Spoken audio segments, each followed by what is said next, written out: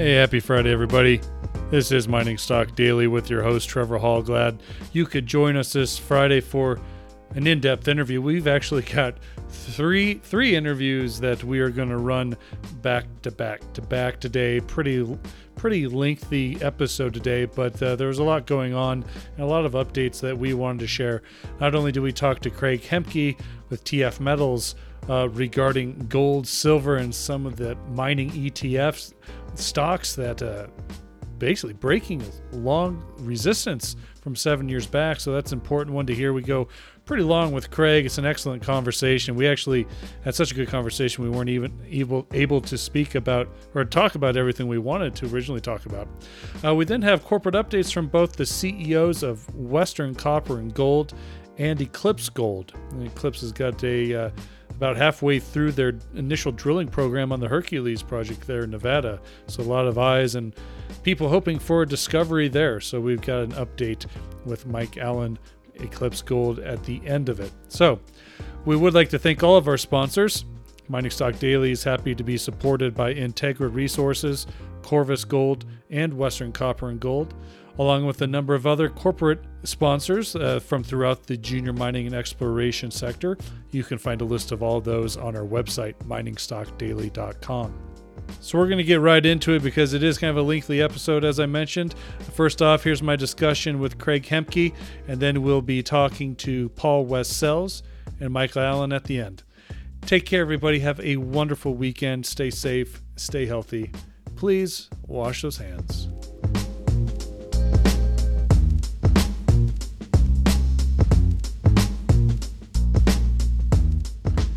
And welcome back to Mining Stock Daily. This is Trevor Hall, bringing you Friday morning's in-depth interview. We have a series of interviews for this Friday, but we are going to start out with our friend Craig Hemke from TF Metals Report. Craig, based in the Midwest out of Kansas City. Craig, it's good to speak with you once again. I hope this finds you well. And, optimistically, spring has sprung, and it looks like we're into warmer weather now. Well, you're right about that, Trevor, and it's always a pleasure to visit with you. So thanks for giving me a ring. It has been a very interesting week with, again, down early in the week and then rallying here late into the week. And it's going to be very interesting now to watch what happens next week as we head toward the expiration of the May 20 silver options. The May 20 contract goes off the board. We're seeing a big ramp up in the non-delivery month of May gold. And next week's going to be a real wild card. I can't wait to see what happens. So we are going to cover those topics here and then a couple of other things, Craig. But let's start out with gold.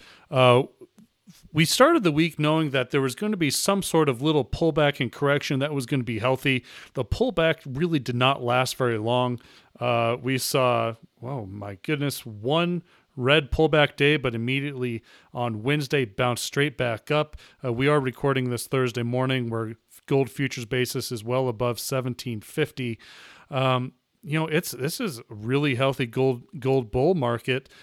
Give us your thoughts of where we go from here and if we continue to go up before we pull back a little bit more. Well, there's two dynamics at present. The bearish dynamic, if you will, that's kind of restraining things, and really the only thing that's restraining things, and particularly in silver, it seems to be having an impact, are short-term, very short-term, positive real interest rates, which are inflation-adjusted interest rates. That negative real interest rates are an extremely strong fundamental for both gold and silver.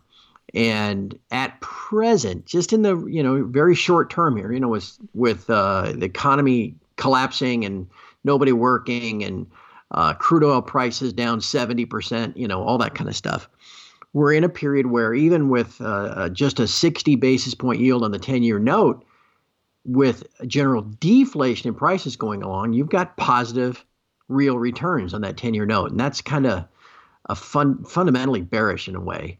But it's being overridden by the massive, fundamentally bullish money printing and the realization that's kind of sweeping the planet, not just among, people like you and I, Trevor, but like institutions now, hedge funds, money managers, pension funds, the like.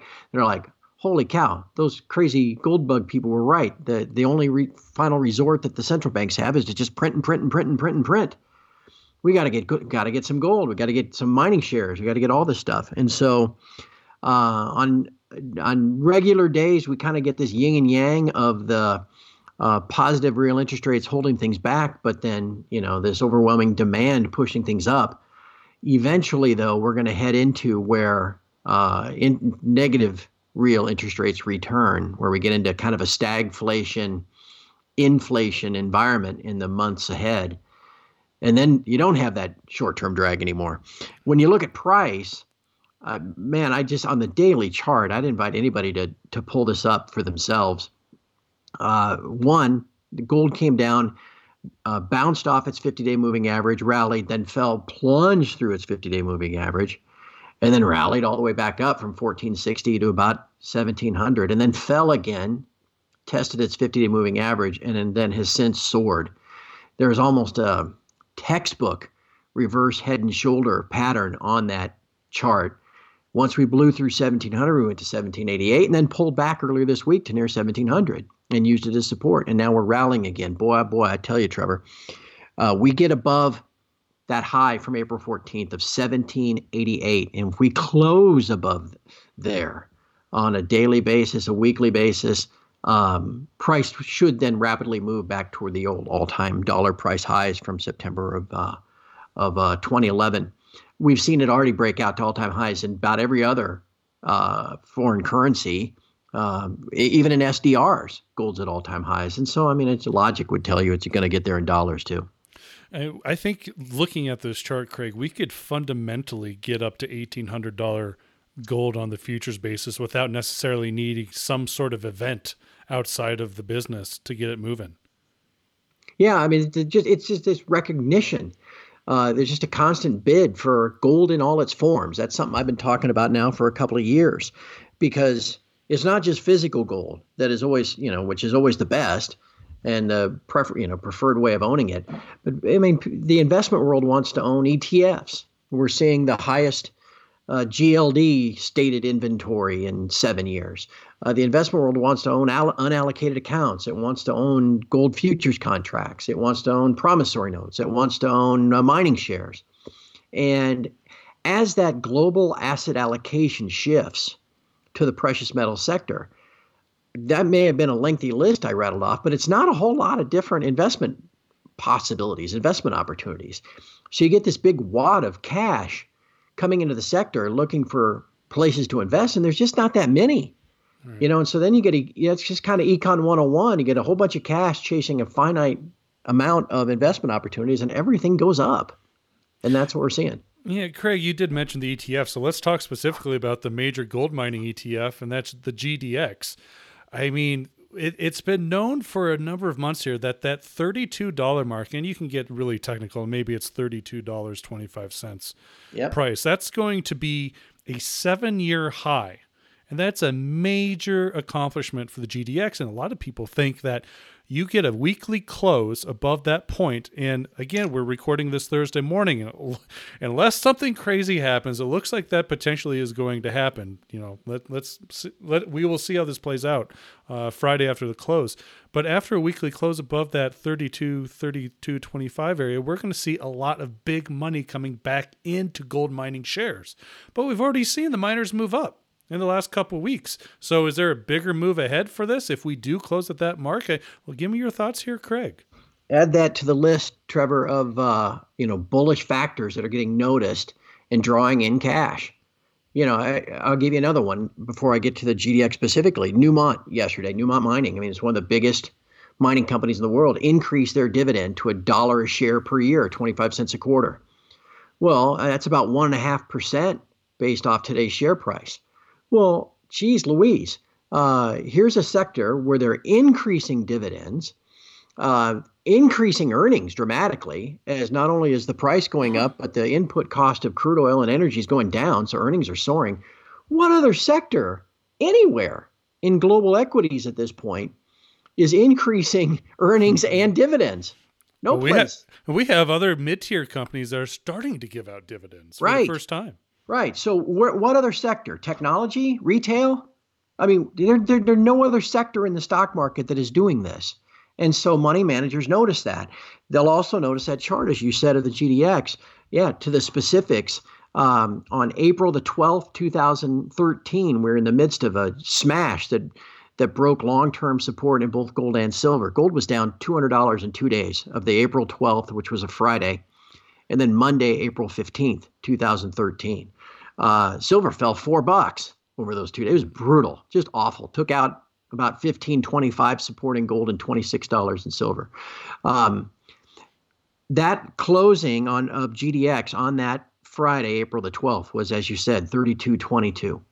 The GDX hasn't even traded above that level in the 7 years since until yesterday, Wednesday, April 22nd, 2020. Now, like you said, as we record this, there's still a half of a day on Thursday and all of the day Friday for gold to get smashed and the metals be driven backward and not close above that level.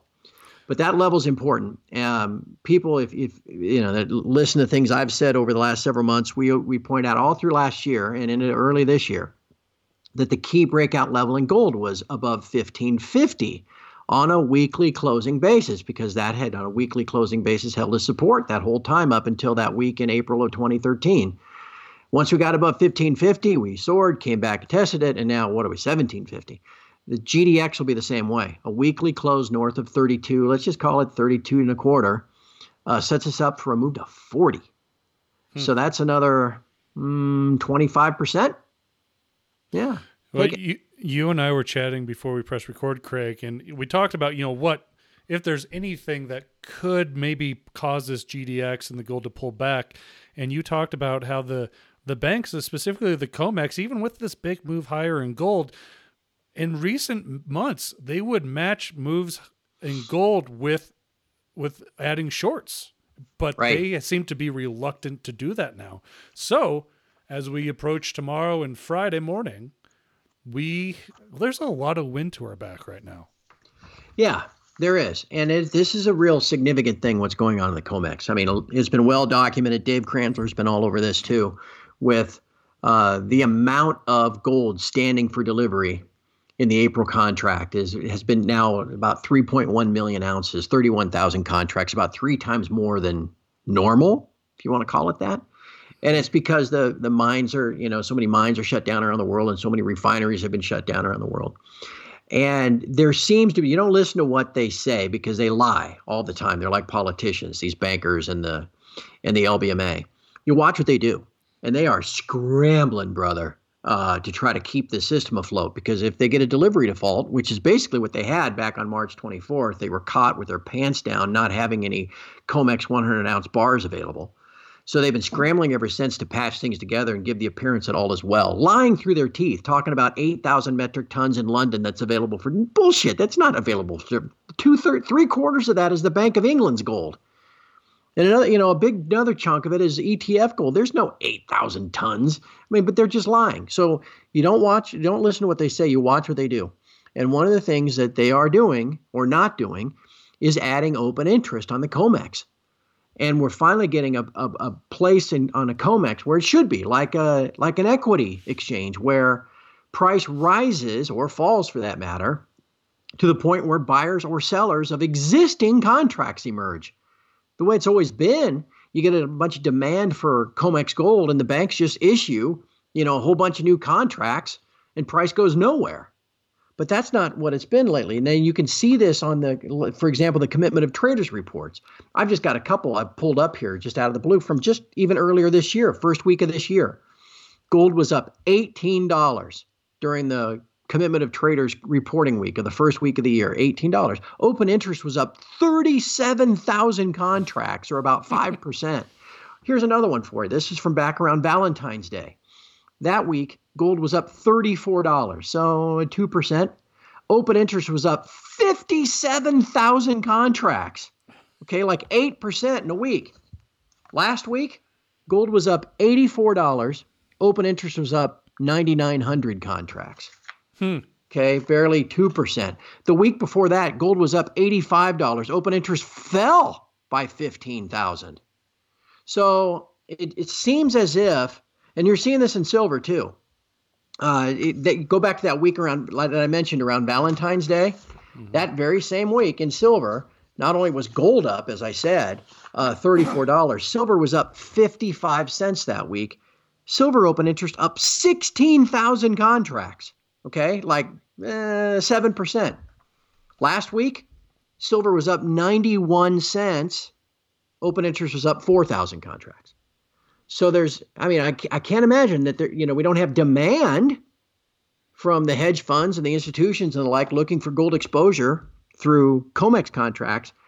But what's happening is the demand is being met. You have to find existing sellers of existing contracts rather than the banks just flooding in new obligations. And when the banks take a short by flooding in new contracts, what's a short on a futures contract? It's basically a promise of future delivery.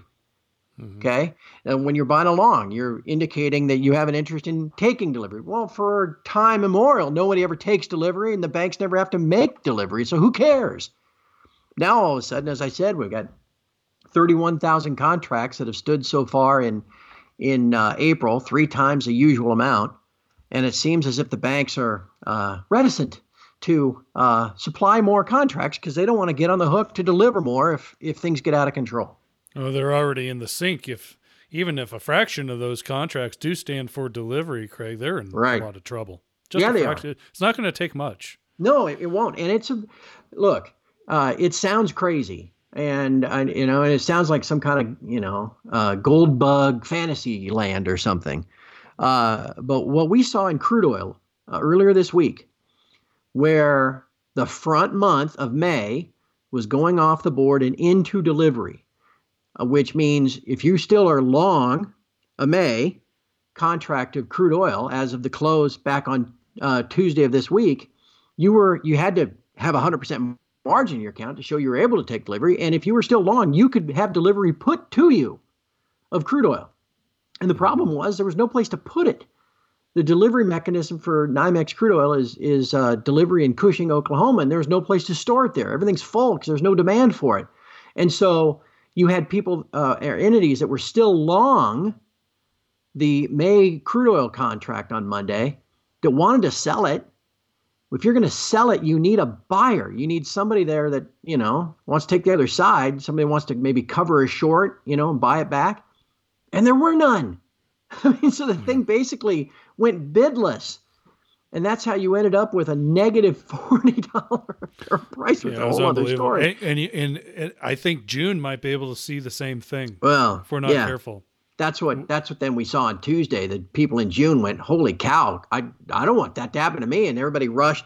I mean, the June went from $22 to $6 in the course of a day. Well, anyway, the opposite side of that is what we may eventually actually get to in gold and silver too. But it's the opposite. It's everybody and their brother wanting delivery. The banks having made all these promises and on all this hyper leverage and loan the same ounces out, 50 times, that kind of stuff. And all of a sudden, you got everybody buying contracts going into delivery and nobody wanting to sell. And the bank's not selling because they don't have any to supply. Then all of a sudden you get an offerless market, and the opposite happens of what we saw in crude oil. I'm not saying that's what's going to happen in June.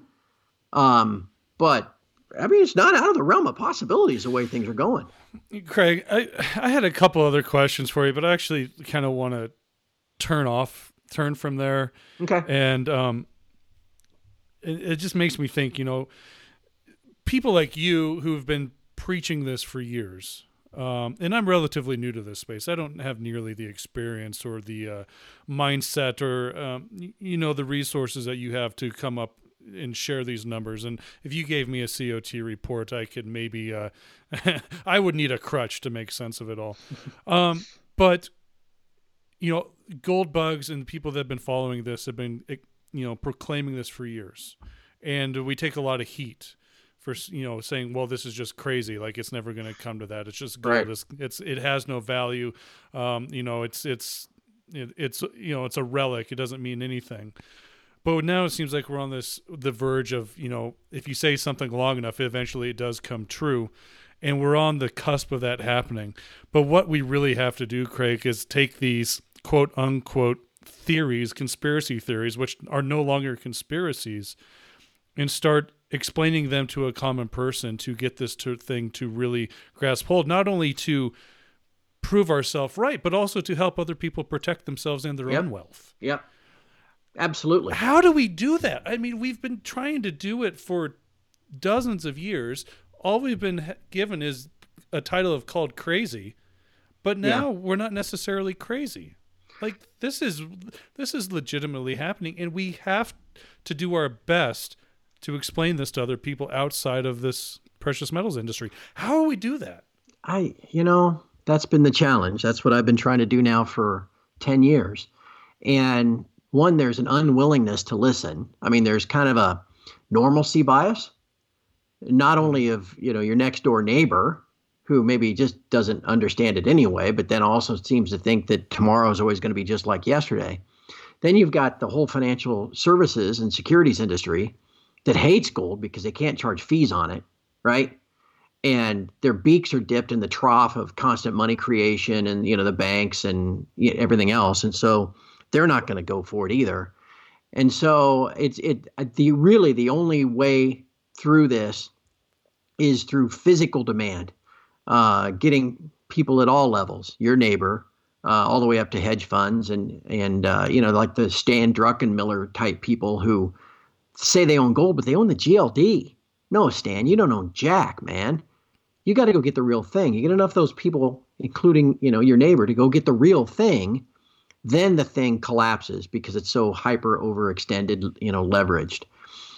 And then at that point, unfortunately, the only people that will have protected themselves and even profited through it will be those that didn't have that normalcy bias. And I can just tell you from 10 years of doing this, it's almost impossible to overcome.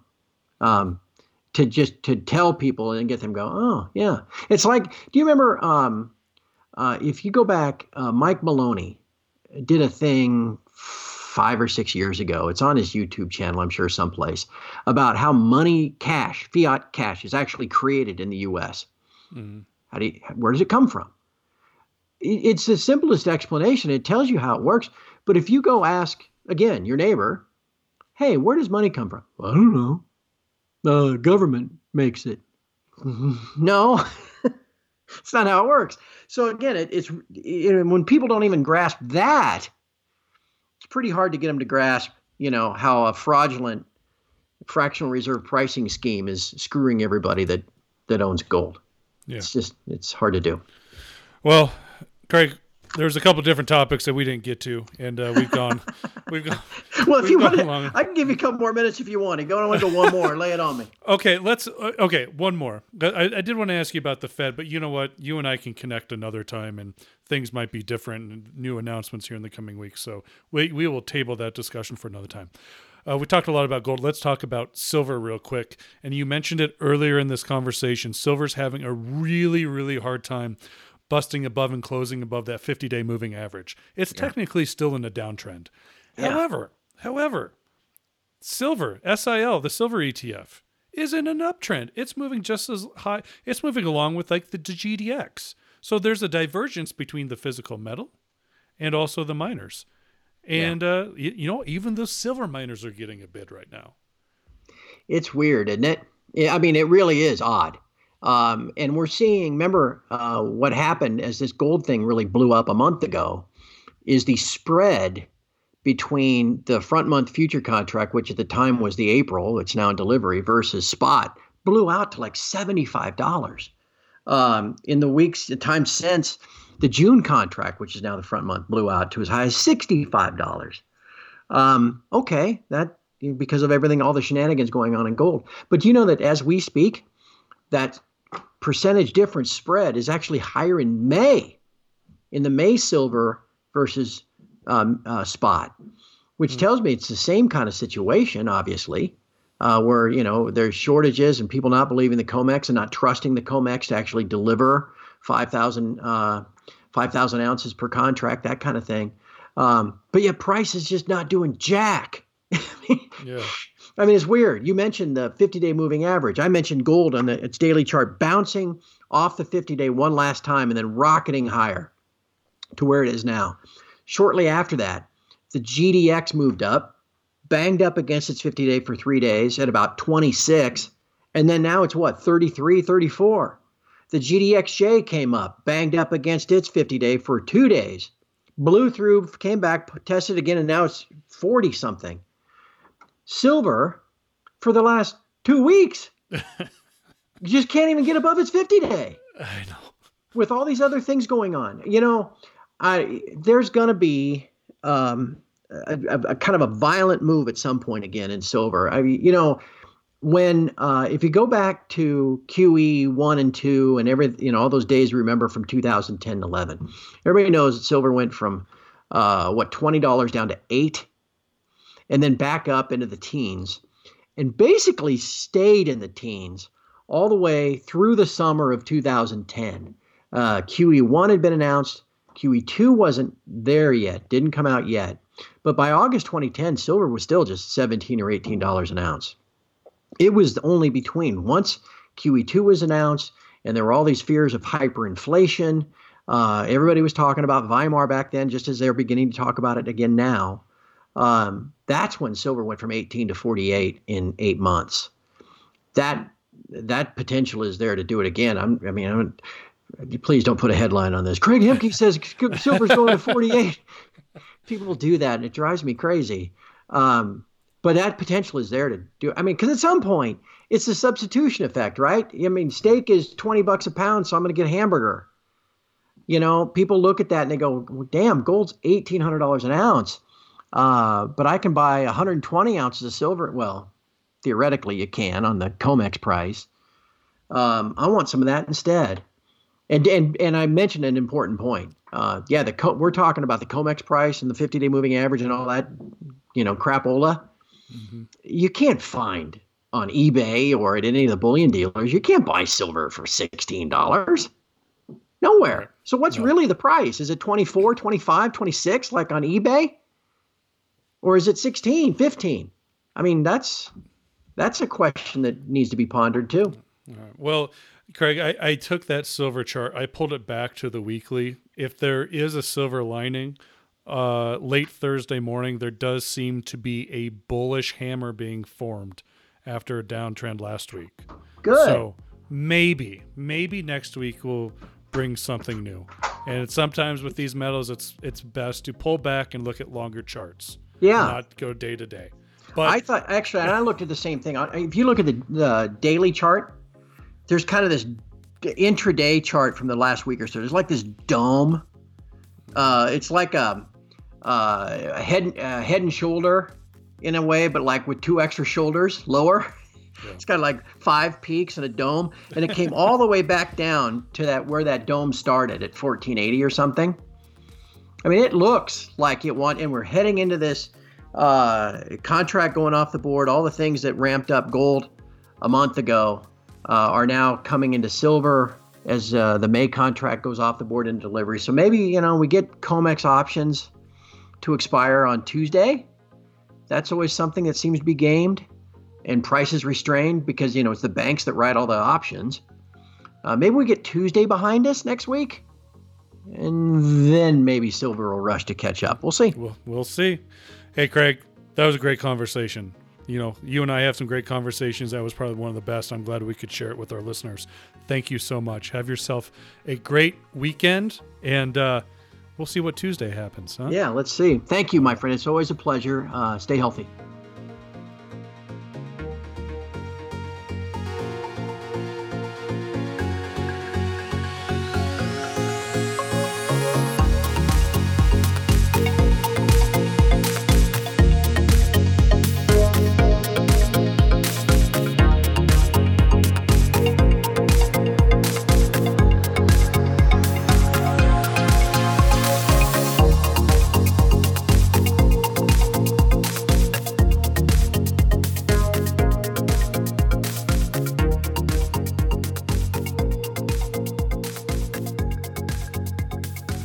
And welcome to Mining Stock Daily. Once again, this is Trevor Hall.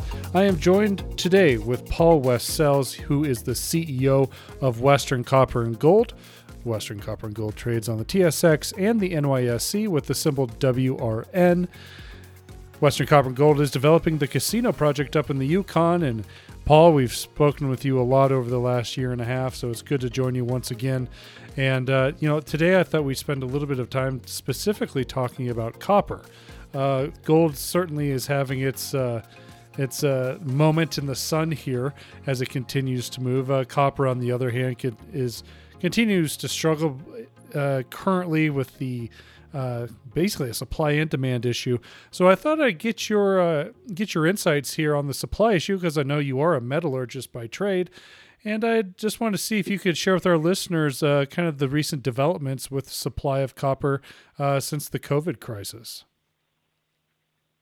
Sure. Well, and first of all, it's great to be back talking to you, Trevor, and we always usually have a good conversation here. And obviously the story has been gold, and as you and your listeners know, our large casino project is a copper gold project, and right now it's a gold copper project just because of where the commodity prices are, but there's still a lot of copper there, so I'm more than happy to talk about the copper market. And it's sort of it's interesting. I've been following the price of copper, and it sort of did what a lot of things did, in that it pulled way back, and then it sort of has kind of slow sort of rebound here. It pulled back to, I think, about $3.20 a pound, and last time I looked at it, it was sort of $3.35, and that was up from sort of $3.30. So it's sort of doing this slow comeback, and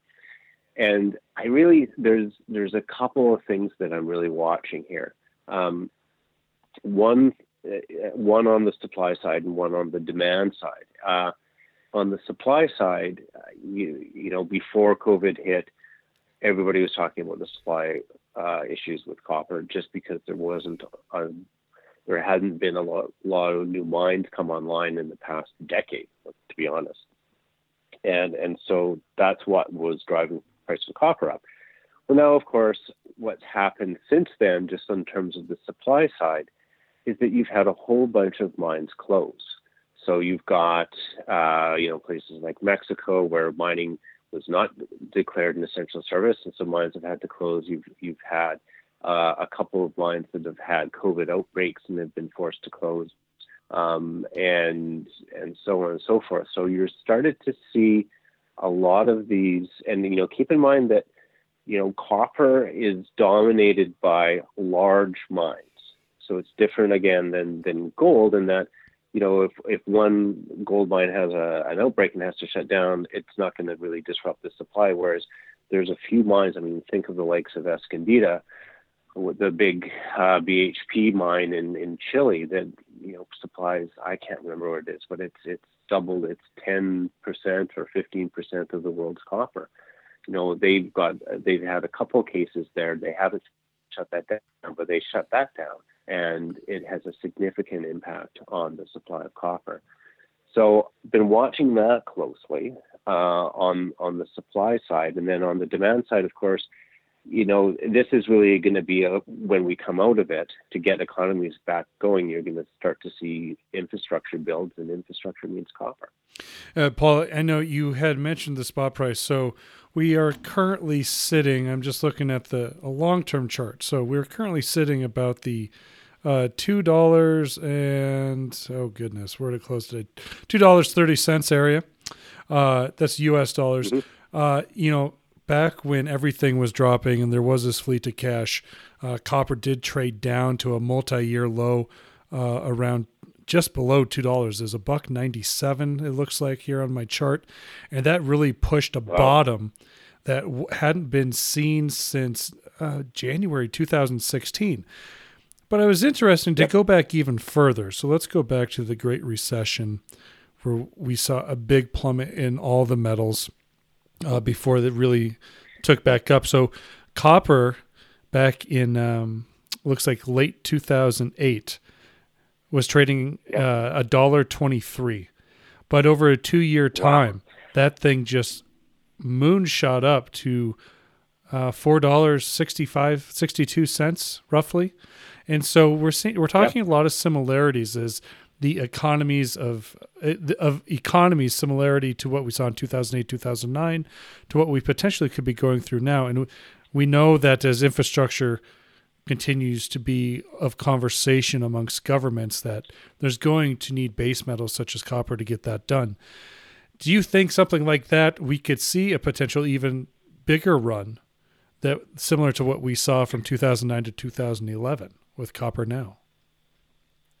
Yeah, well, I mean, certainly. I mean, yeah, I had just actually joined Western Copper and Gold when 2008 happened, and I remember those days. And I don't. I mean, that low of $1.23, I think, was fairly short, but I remember it sat at the $1.50 for a long, long time, and yeah, and then you saw it go up to over $4, and so when that happened in the Great Recession, that happened really because China really started to crank out a lot of. Well, I mean, China happened, right? It went from a developing nation to a developed nation as part of that, and consumed a lot of copper, and that's what really drove things. But the seeds of what happened there were the same, in that you were in this position where you hadn't, a bunch of new copper mines hadn't come online, and they were sort of being built and coming online at that point in time, but you had this dearth of supply. So again, that's what drove up the price. I mean, copper is a very simple metal to understand, in that it is completely dominated by supply and demand in terms of what drives the price. And, this time it's not necessarily going to be, China that consumes all the new copper, but I think what you're going to see, I mean, how are you going to get, I mean, we're talking all of Europe, all of North America, all of the world. How are you going to restart these economies? And the way that, I mean, the blueprint for this has been established, and it's infrastructure spending. And so I think that's what you're going to see, and that's going to really drive the price of copper up here moving forward. Back in the heyday of that 2011 time, Western was trading just north of $4.50 US. Pretty amazing to think about. And today it's trading at 63 cents. I mean, obviously lots of fluctuation over the last 9 years. But it does seem like metals and exploration companies have a little bit of wind at their back right now. And, I'm just kind of curious, looking back at what happened 10 years ago, Paul, are you optimistic that potentially a company like Western Copper and Gold, and we just use it to say, make it a symbol of everything else in the industry, maybe could potentially reach another, golden age like we did 10 years ago? Yeah, I mean, I think that it's been interesting to sort of see what's been happening in the copper space, and of course, because we have so much gold, we tend to trade, I feel, a little bit differently because we trade with gold as well as copper. But I've been looking at my copper peers, and they've got wind at their back here as well. So I mean, I think the idea that this is a good place. I think the other thing is that in these times of volatility, people look for simple things and physical sort of things to invest in, and obviously mining. And it's very easy to look at a company like Western and say, you've got 18 million ounces of gold and 10 billion pounds of copper, and if I buy a share of Western, I get a fraction of that. And so, I mean, I think that you're going to see, our share price has, I mean, after going way down, like everything went down, it's come back nicely, and we're now sitting at similar levels to where we started the year at. I was surprised. I mean, one of the things, I just finished the World Gold Forum, which was an online conference, the first fully online conference I've been to. And I was pleasantly surprised by the number of investors, number one, and the attentiveness and how excited they were about what we were doing. And it was certainly lots of gold investors, but there were base metals, copper investors as well. Paul, I mean, other than health right now in this epidemic, I mean, when it comes to professional management of Western Copper and Gold. What are your concerns lately? Is it access to the site?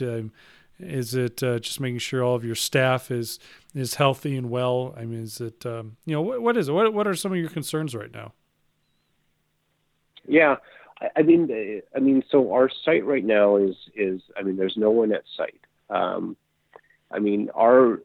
The concern right now is really what our exploration program this summer looks like. We're happy that we're in the Yukon. The Yukon has been the Yukon government has been very clear that they want mining and exploration to continue in the Yukon. They're encouraging people to come up and do exploration programs. And so that's certainly right now our plan. But how to do that in a way to protect workers and to ensure that, if there is, any sort of outbreak, how we react to that and the programs around that. That's, I would say, COVID related. My number one concern right now is how can we execute that? And so, we haven't announced a drill program because, I'll be honest, we haven't quite figured out how to put it all together to absolutely ensure worker safety. Well, even with such a large project, it's I guess I find that a little bit surprising. With the worker safety, is this mainly even having 2 or 3 people on a drill rig in close proximity? That's probably the biggest concern right now. Yeah, well, and it's a camp, right? Sure, so if you look at, you've got everybody living together, and it's not like everyone's got a big bedroom. It's relatively cramped quarters, and one of the things that's been happening in Canada, not in mining, but in Alberta, in some of these, in the oil sands and some of the camps around there, they've had to, once you had an outbreak in these sort of tight quarters, everybody ends up getting it, right? So. Mm-hmm. That's one of the things we're looking at is how we can, how could we execute a drill campaign while, improving sort of the social distancing. And it's going to be simple things like maybe there's meals and shifts and we see what we can do to, keep things really, really clean and just make sure that people aren't that close. But yeah, the work itself, people don't need to stand right next to each other. You're working a drill rig, you get pretty close, but that's only 2 people. That's not sort of 20 people running a drill rig. Did you ever think that you'd have to manage an exploration program and a group of workers on the back of a global pandemic, Paul? No, I certainly never did. But it's interesting. These sort of, managing these, drill programs and staff and in a changing world. There's been a lot of things that we've rolled in over the past, 5-10 years. Just from various, the level of safety has gone up, issues around, workplace harassment and all those things. There's lots of changes in terms of the training and, some of the things that need to be done to make sure that people feel safe, even before this happens. So this is a unique challenge, of course, but, this sort of it's been a changing world for a long time. And this is the biggest change I've certainly had to face, but, I'm getting used to the bar being raised continually. Yeah. Well, Paul, I appreciate your time and your insight here, and best of luck to you this spring. And we'll be sure to share any news out of Western Copper and Gold as your strategies for the remainder of this year are shared with your investors and the rest of the junior mining spectrum. So until then, take good care of yourself and your family, and best of luck. We'll talk to you again soon. All right. Well, and the same to you. And thank you. It's always a pleasure talking to you, and look forward to talking to you in the future.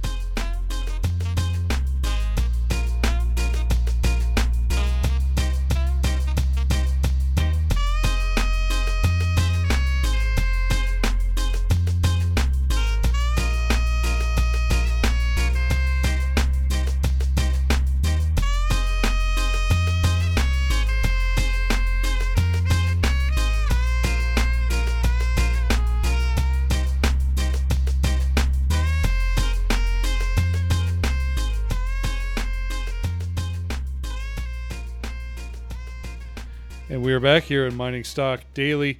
And now I am joined by the CEO of Eclipse Gold, Mr. Michael Allen. Eclipse Gold trades on the TSX Venture Exchange with the symbol EGLD, and now also on the OTC market with EGLPF for all those people trading in the U.S.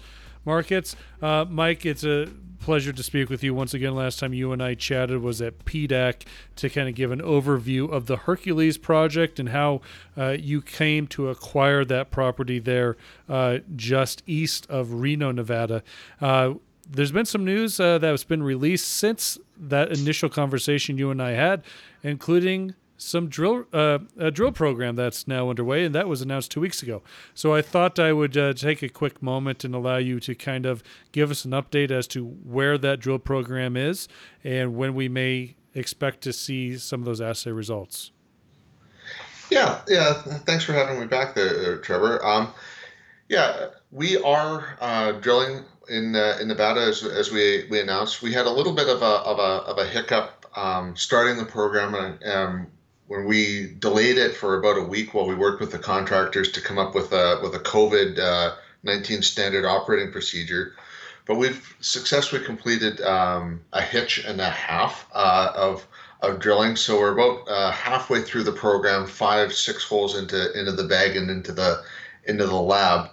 And I would expect to start to see results sort of trickling out probably in another 2-3 weeks. It actually, the labs in Nevada are still busy, which is a good sign, but it's going to be some time before we can get some assays out to the market. It has seen some historic drilling. I think, if I remember the exact numbers, it's 19,790 meters in 251 holes.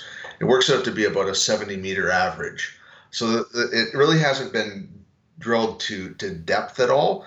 And then also when you look at the historical data, the assaying was incomplete, and the drilling wasn't really systematic. It was more willy-nilly trying to chase different things, different concepts at the time. So we've got a database that was challenging to work with, and so it's pretty much we're using it as a guide, but nothing more. Okay. So I'm pulling up some of this information. So there are 550 rock chip samples, which kind of helped you create these targets. It looks like there's 5 different targets you're kind of going after in this initial drill program. Out of those 550 rock chip samples, were those historic samples taken that you had to kind of work through, or were all those chip samples something that you and your team did? The 550 is stuff that we did, and so that's since we took control of the project in August of last year. Okay, very good. So one of the major targets you are going after is this Hercules target, within the Hercules project. Give us an idea of what you're seeing here at Hercules, and if this is one of the targets that is actually complete and maybe one of the first assays to be released. Yeah, we've got 2 holes completed into the Hercules target. We're going to put 4 in, and what we've identified there is the whole system is a large scale epithermal, but we've got a potential high grade core at Hercules. If you look in the news releases, there's a few samples that seem to highlight a core to the project or to the target. It's about 260 meters by 80 meters, where there's a series of surface samples that average about 3 grams per ton gold. Okay. I guess curious, I know we're kind of in this unprecedented time of this global pandemic. Many of our listeners have probably heard about it, but I'm just kind of curious, how much of a challenge has it been for you, the CEO of this company? And I'm sure you love getting your feet on the ground and watching these exploration drill programs just kind of get underway and seeing the work done. How challenging is this for you to be home in Vancouver, far away from the project? It's an interesting question. I mean, everybody wants to be the coach, the quarterback, the wide receiver, and the offensive lineman, in the company. But you really have to, as as the CEO, you've got to take a step back and be able to delegate it. I am a geologist by background, and so I do like to get out there and see things. But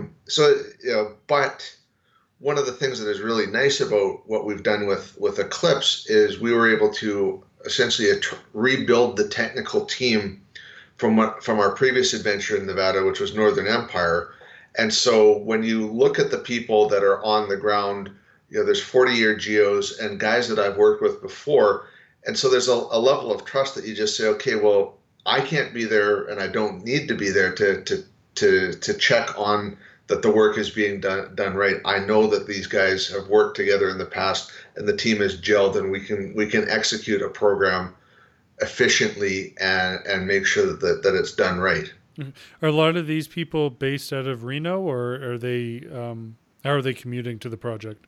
Most of the people are based out of Reno. I think everybody is driving distance. The chief geologist, he goes home to his own bed every night, which is actually a rarity in the mining exploration business. Okay.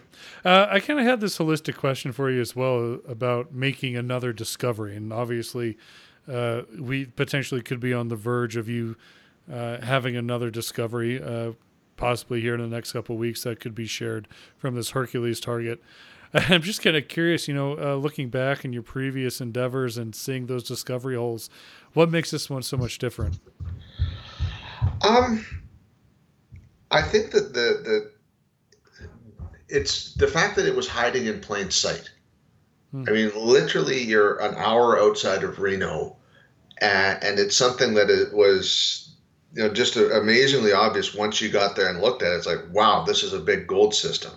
And that's probably the biggest thing that is different than anything I've done before. Is it's not a remote project. It's not a challenging thing to get to. It's just something that was hiding there and sort of slipped through the cracks for 100 years. Okay. Once this drilling program, the initial drilling program, is complete, Mike, what does the company need to do following that? And I know that's a loaded question given everything that's going on. Do you have enough money in the bank to start strategizing and designing another drill program to continue to go after other targets, or kind of do some step out to do some, see how big this thing really might be? And have you thought that far? What's the strategy here?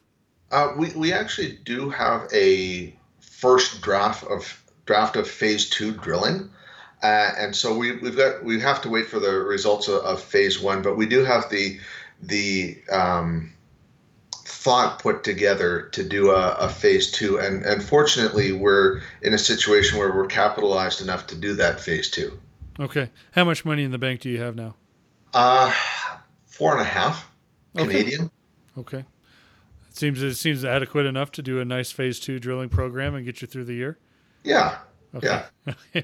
Very good. And do you think continue to be RC drilling, correct? I mean, you're not going terribly deep and would necessitate a diamond core drill, would you? I think that at this stage it's RC. Right now it's gold, no gold, and actually just getting a feel for the project. Once we get into things like metallurgical testing and geotechnical, then you'll need to go into and bring in a core rig. Okay, very good. Mike, before we let you go, and I know we're going to keep this as short as we could, and just a quick update on the drilling, but what else do shareholders and potential speculators into Eclipse Gold need to know going forward? Well, I think that the overall look at the gold market and what people are seeing, gold is right now is very strong, and it's a good place for people to be investing and speculating in. And then in terms of the company, I think that I would draw everybody's attention, beyond the project. You look at the board and management of the company, and there's about $4.5 billion of wealth that's been created, from zero, multiple times, multiple companies that have been created. And so it's a team that knows how to execute on the business of mining. All right. Mike, thank you so much. I really appreciate your time. No worries. All right, that's Michael Allen. He's the CEO of Eclipse Gold, which trades on the TSX Venture with EGLD and also on the OTC with EGLPF. And I'm happy to share that I am a shareholder of the company. Thank you so much. Have yourself a great weekend. Thanks, Trevor.